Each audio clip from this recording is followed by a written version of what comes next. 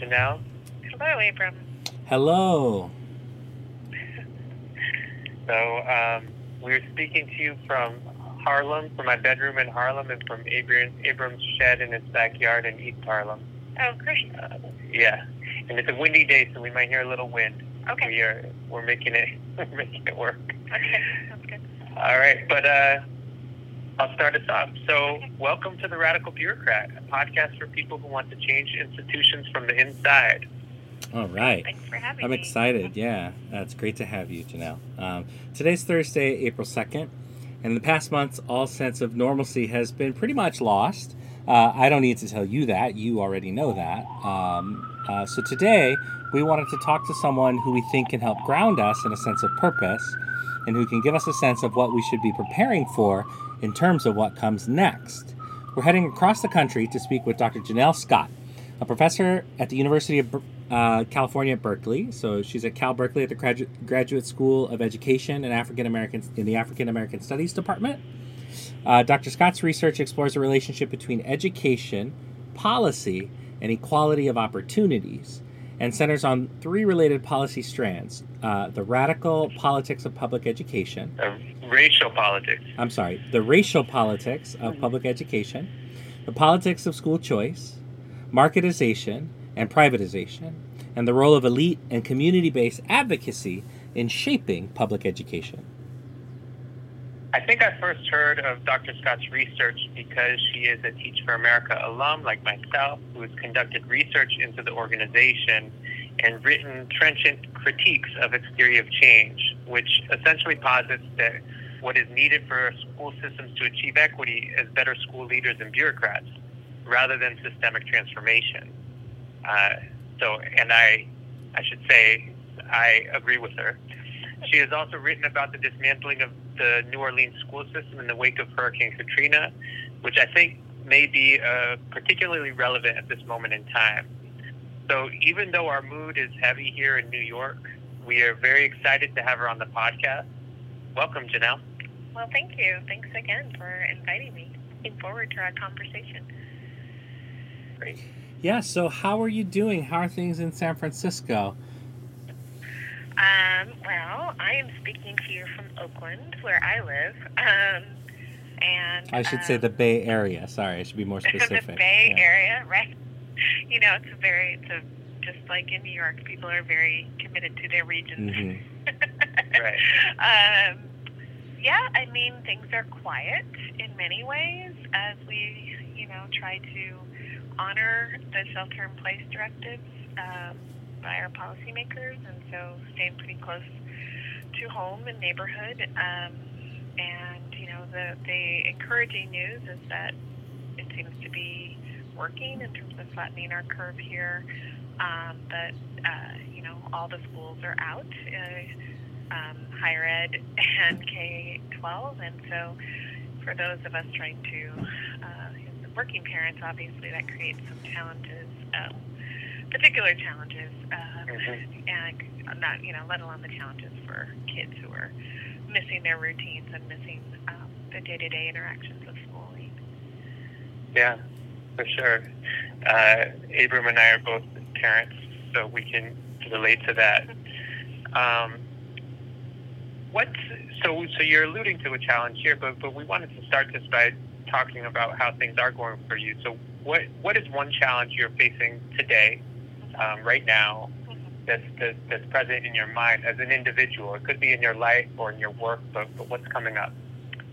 I think a challenge is trying to honor what was important pre-pandemic, but also trying to gain some perspective about which of those things that were important remains important in light of the pandemic, and trying to figure out how to kind of hold that mindset, right, that much of our work is important and needs to continue, and perhaps much of it isn't as important right now, and needing to make some judgments about that. In a field like education where there is just so much persistent need, having to decide something's not as important feels odd. And wanting to ensure my own children are okay. because I think of the privilege we enjoy in terms of having, educational backgrounds and kids who are neurotypical, I'm not as worried about their learning. I think we'll be able to make it up, but I do worry about the social and emotional trauma and loss that they're experiencing in terms of seeing their friends and their social networks and their teachers and family. And so that's also just sort of constant on my mind as I'm trying to attend to my own students and, wanting to make sure I'm not neglecting my children. And just being, again, deeply mindful of the privilege I hold and being able to even think about that. I don't have to leave home to work, and I'm not working in a grocery store and away from my family, and I know that that's a really specific, particular kind of privilege, but that's what's on my mind because it's sort of what's closest to home, literally, right now. Yeah, I mean, I think you're really getting right at so many of the way that you're describing the situation is exactly why we wanted to talk to you, because you're really kind of crystallizing some of these thoughts that we've been grappling with. And I'm wondering if you could expand on the first part, just, and I've seen this a little bit in your Twitter thread, just where you're grappling with what is important right now as opposed to before, and also because part of what's happening now is that all the inequities that existed before are being magnified, and so it's really illustrating for us what is most important and where the real root issues are. And then the other thing that's happening is it is forcing us to think about what's really important.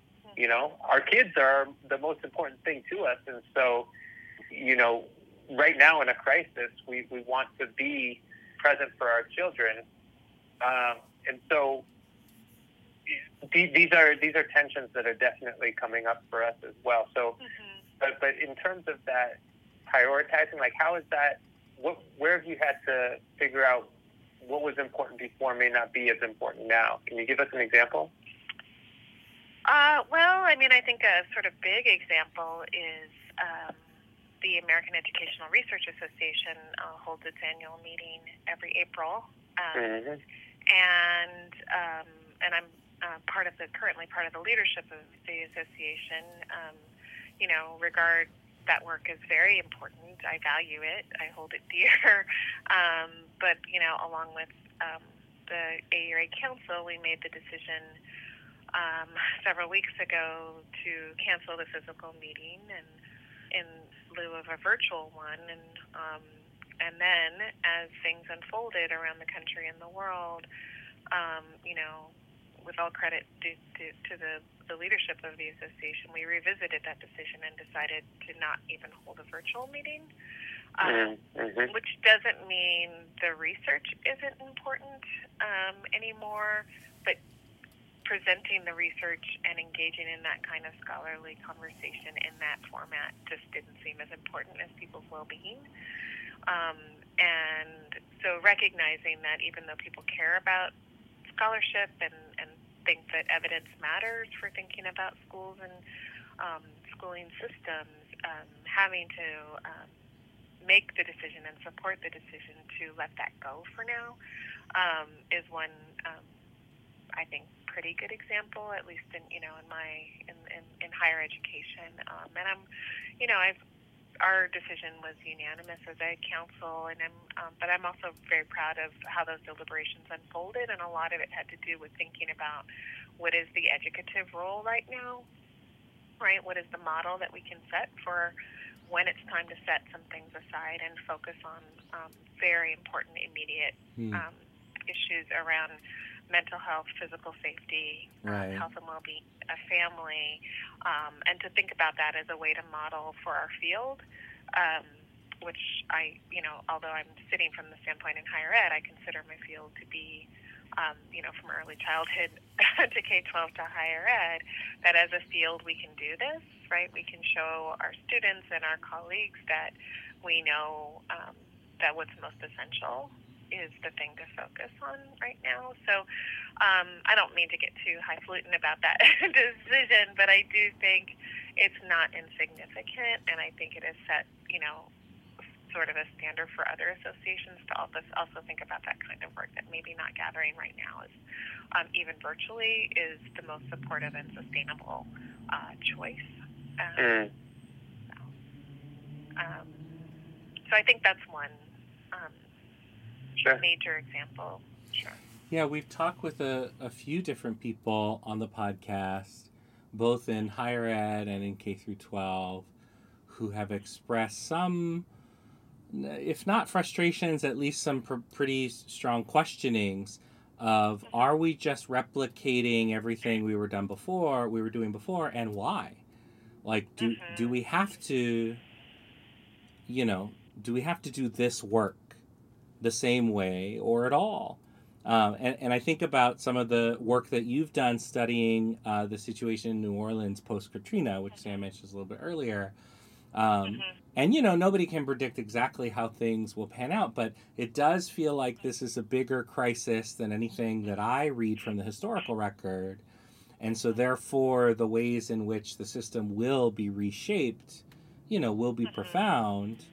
And what are some of those things, do you think, within the field of education, either, across that whole spectrum that you're interested in? What are some things you saw from the aftermath of Katrina that we should be vigilant for? Or what are some things that we should be, hopeful about, having seen, innovation pop up after difficult circumstances? Well, I think, as you know, the evidence around what happened and what the effects have been about what happened in New Orleans in terms of essentially becoming an all-school choice charterized school district, that evidence, I think, is decidedly contested still. I think what's not as deeply contested is the fact that these changes happened, and that that there were advocates who were ready with a plan to make that happen, even as families were still discovering that their loved ones had died in the storm and the subsequent flooding.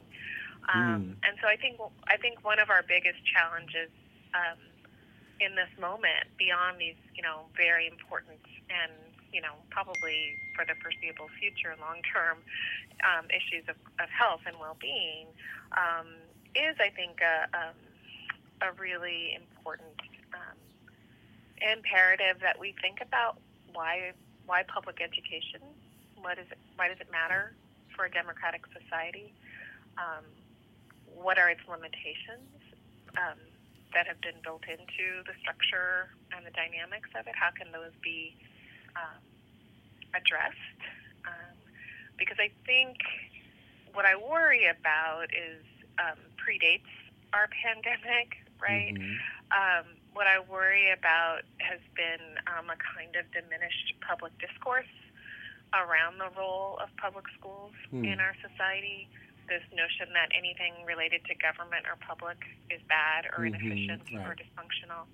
And so, given that most public schooling systems, were not ready, right, to move from having children in buildings to remote learning, remote access, I worry that some of the things I'm hearing in probably just flippant ways is like, well, why did we even need schools in the first place, right? If we can do this all remotely, maybe there's a part that we never come back to, right? And I do think the impulse for reimagination can be very productive, but I worry that the impulse right now for reimagination is toward diminishing the public sphere.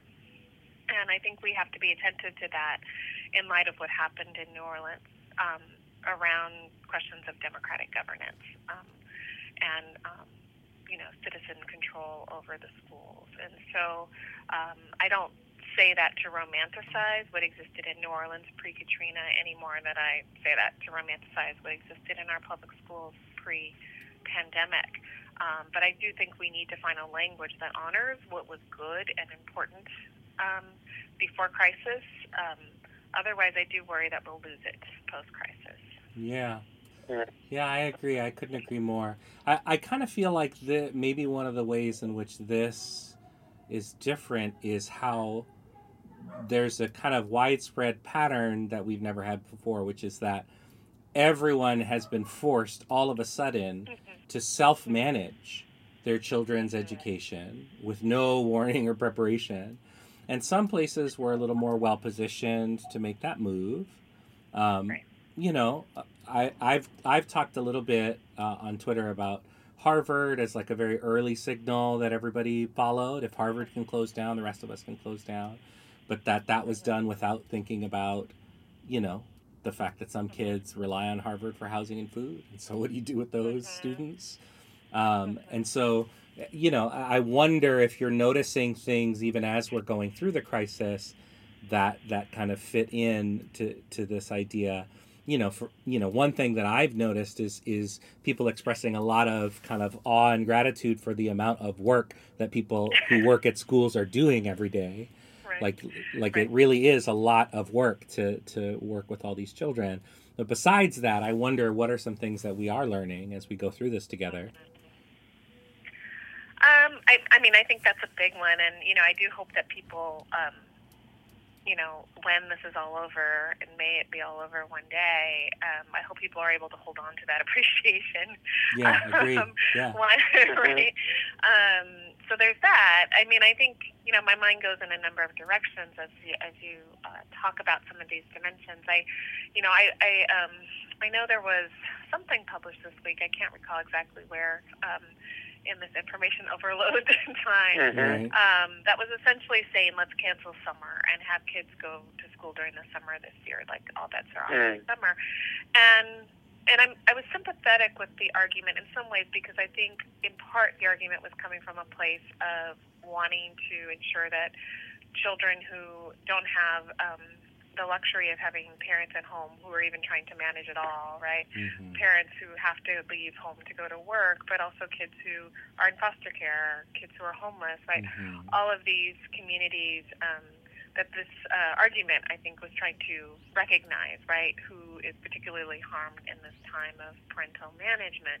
But it also struck me that the author was essentially arguing for a massive reorganization of the workforce, right, the teacher workforce, which, as we know, is roughly 80% women, and without any acknowledgement of the kind of gender dynamics of calling for this largely female profession to go to work.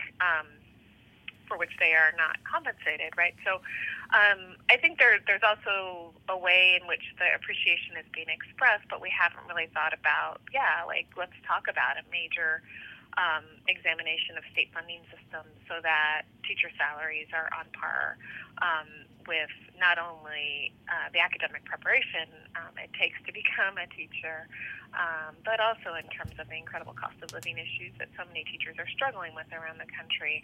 And so I hope we don't just, you know, when we are able to come back together, students, families, teachers, and schools, that it's a lot of sort of flowers and, you know, baked goods,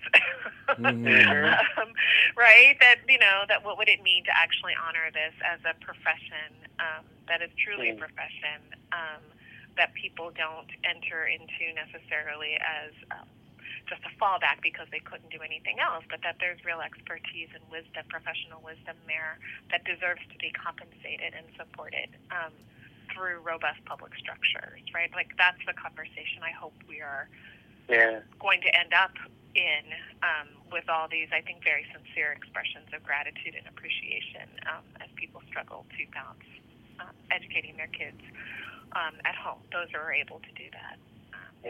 And that's not even to touch on the issue of student disability and neuroatypical students and how just they're really, we really are, I think, at a, just not at a good, we are not set up, right, for how remote learning will meet their needs. I struggle a little bit. You know, Sam and I have a common friend who kind of denounces the idea that money will fix schools because we're just plowing money into an existing biased, you know, patriarchal, racist, heteronormative, et cetera, et cetera, et cetera, system And we can plow more resources into that system, and if we're concerned about these students in foster care, which I was a student in foster care, I was in foster care as a student. I think we have to also talk about what the outcomes we're getting for those students are, because the current system, the current setup isn't serving them great. We're doing the best we can with limited resources. I get it, but I think there's a lot of things that we also have to put up on that table when we really talk about re-architecting, the system of how we develop the future talent of the human race, essentially. Yeah, no, I mean, I'm glad you put forward that provocation, because I think that's a really important reminder. As I was saying, I think it's really critical to not romanticize, even as we appreciate the hard work of teachers and leaders and school staff. That the conditions under which many children are educated are deplorable, right? They're not by any means satisfactory. I mean, one issue that I think, related issue in terms of what we've been talking about that comes to mind is just, not only has this crisis made clear about all the sort of parental inequity, but also, the school-by-school inequity that we've all known has been there, right? But, I think a lot about where, if, for foster youth, where they're concentrated. It's not as if we, all schools are experiencing having to think about how to serve kids who are in foster care or whose families are homeless, that we see a concentration of many of those dynamics in particular schools. And, even though I know districts are starting to develop learning plans that are district-wide, I think what we know is that local still really matters, right? And so, in Oakland, the Oakland Unified School District has, a district learning plan with resources, but, we're not paying much attention to that. We're paying attention to what the kid's school is putting out, right? And and so if you're in a school with deep concentrated poverty, and, many of the other issues that we've been talking about, that even further disadvantages you. And so I hope that we revitalize this conversation, that it's not just simply about resources. And I don't think anyone who really studies resource inequality would ever seriously argue that, but to really think specifically about what resources look like, how they're played out, that resources are not just, sort of the proverbial throwing money at schools, although Johnson Colville, I think, nicely argues that we've never thrown money at schools. That's a fair point. But that it sort of matters what the need is in a school, in terms of being able to fully serve students and communities. The fact that we had to think about schools being food pantries for so many families is a really important thing to make visible. That I don't think, I was just talking to a friend who's, brilliant researcher who said they had no idea that there were so many homeless and hungry kids in New York City. Like, this is not part, right? Just not part of their consciousness. And so, my hope is that we don't lose, I think, a developing consciousness about these very important community-centric roles that schools are playing and what kind of resources they would need to actually be able to do that in a way that met more fully the challenges that our families are experiencing. And as you know, these unemployment numbers, which are just dire and stark and continue to grow, these are parents, right? These are parents with children who are now living under, incredible stress and trauma. And so these conditions are only going to heighten under this crisis. And I think we really have to think hard about what kinds of schools these kids are going to, our kids are going to be going back to, in terms of what they're going to be able to provide. Yeah, I feel, and my fear is that one of my many fears is that when this is over, it's going to be like coming out after a blizzard, and when the snow melts, and all the things that we're not seeing right now, because people, the most vulnerable among us are going to be the most isolated right now, and we're going to see the real cost.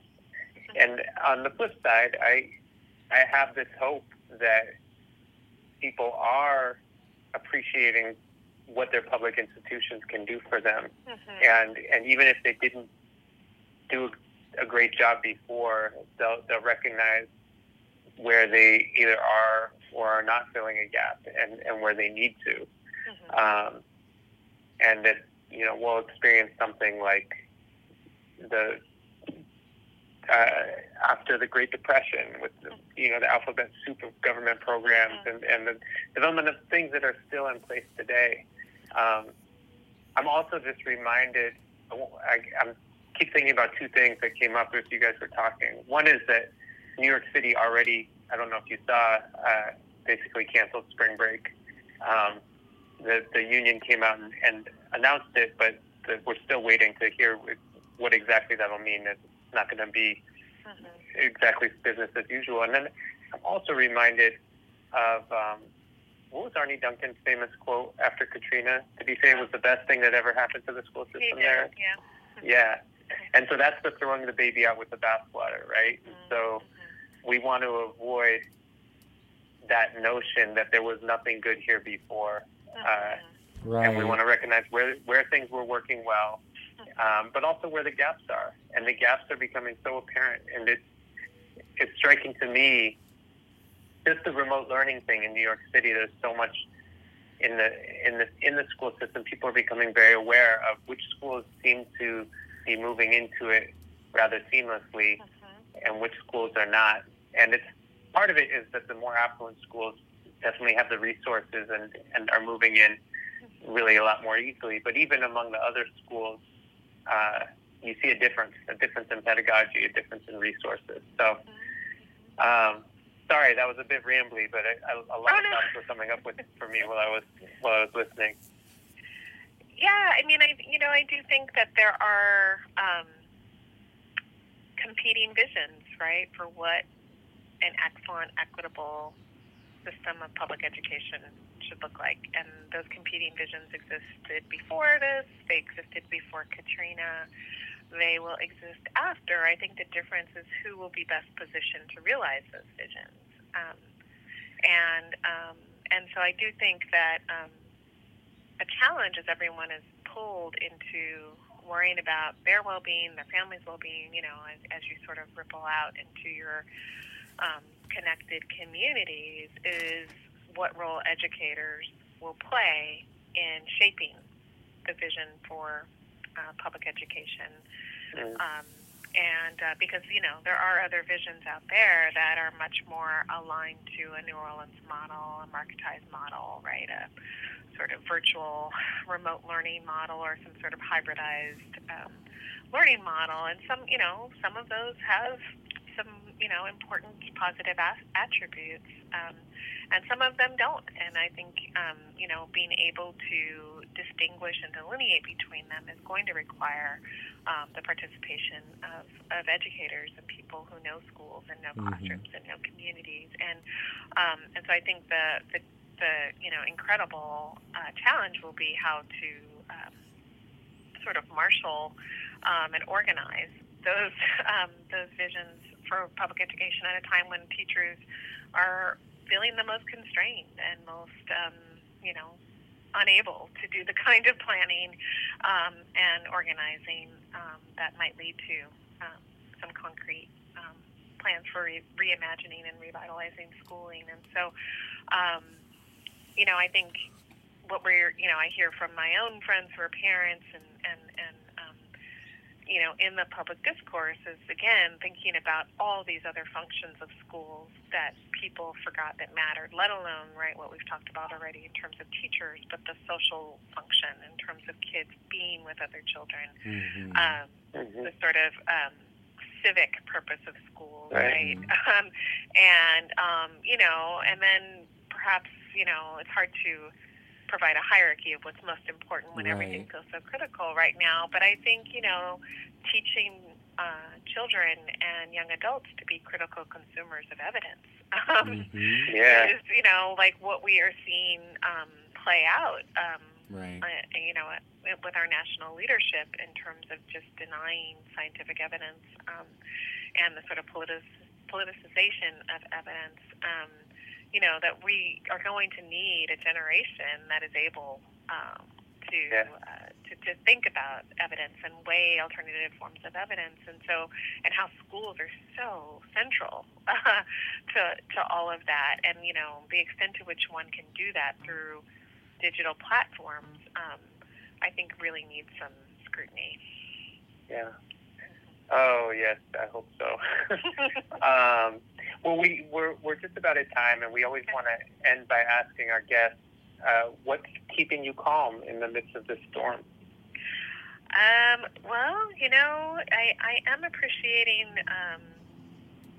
in the shelter in place we are allowed to exercise, so be mindful of getting out for walks with the dog and listening to podcasts has been a really well, I don't know about calm because sometimes the podcasts are depends on the podcast. But you know, it does allow for a kind of different having your mind and body work together in a different way. And then you know, our family has been able to slow down a little bit, and we've been doing puzzles, and so getting everyone together at night after the work and school days are over, and you know, trying to solve a puzzle together is wonderful. So that's a great one. How old are your kids? 11 and 13. Yes, that's perfect. All right. Well, thank you so much, Janelle. It was great to meet you, and we really enjoyed this conversation. Got a lot out of it. It's great to meet you. Thank you, Sam. Thank you, Abram. Great to meet you, Janelle. Okay, Stay safe. Okay, you too.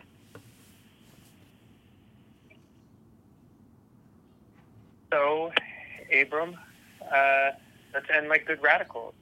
What is one thing you learned today that you can use to create a more just and equitable world? Yeah, that was a lot of interesting stuff. I think that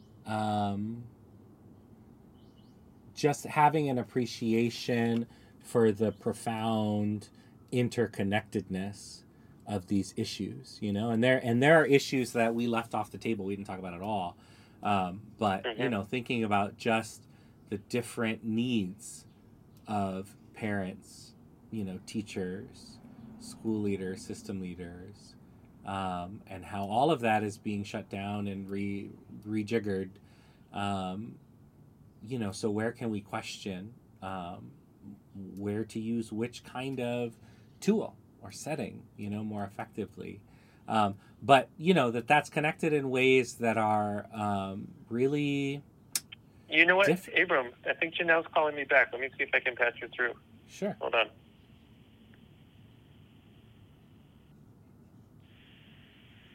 Janelle, are you there? Yeah, I'm sorry. I think I hung up on you. You're back. Oh, no. Welcome back. We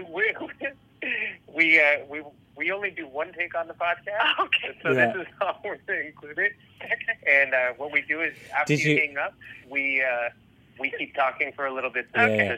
Did you think of something that you wanted to share? You forgot to plug your book or something like that? Nope, not at all. Sorry about that. All right. Okay. Take care. Bye. Take care. So yeah. That's awesome. That was kind of awesome. I don't know. Should we leave that in? I don't know. So the interconnectedness of things. So, you know, that housing, right? And food security, right? So food and shelter, the bottom of the Maslow pyramid stuff, right? That human stuff, the need for social affirmation, the need for some kind of achievement or success, right? Like, you know, these are all needs that are, you know, kind of quietly and in varied levels of success, needs that are served in schools, right? And then suddenly, you know, you're locked in. Everybody goes home. The schools are closed except for bare minimum essential kind of services. And you start to really question, you know, I mean, if we get a lot out of spending time outside and solving puzzles, maybe we should do more of that. You know, I don't know. A lot of thought, a lot of different thoughts triggered, but I feel like there's a lot of connections. I mean, that kind of gets at what she said is the biggest challenge for this moment, which was a challenge before, which is why public education? Are we having this conversation about why it matters? What are its limitations? What's its potential? So, because if, we are now realizing what's most important and how it relates to public education, how are we going to have the conversation about what public education should look like in the future? Mm-hmm. And I do think that a question, there's an immediate question for this moment, which is, I guess this is the same two questions that we always face. Like you told the parable of the babies floating down the river on one of our earlier podcasts, right? And our job is, this baby's floating down the river, you got to save every baby matters, but you also want to know where the baby's coming from, why are they floating down the river? And so we have to have this these whole two thoughts in our brain at the same time. What are we doing right now to meet the immediate needs?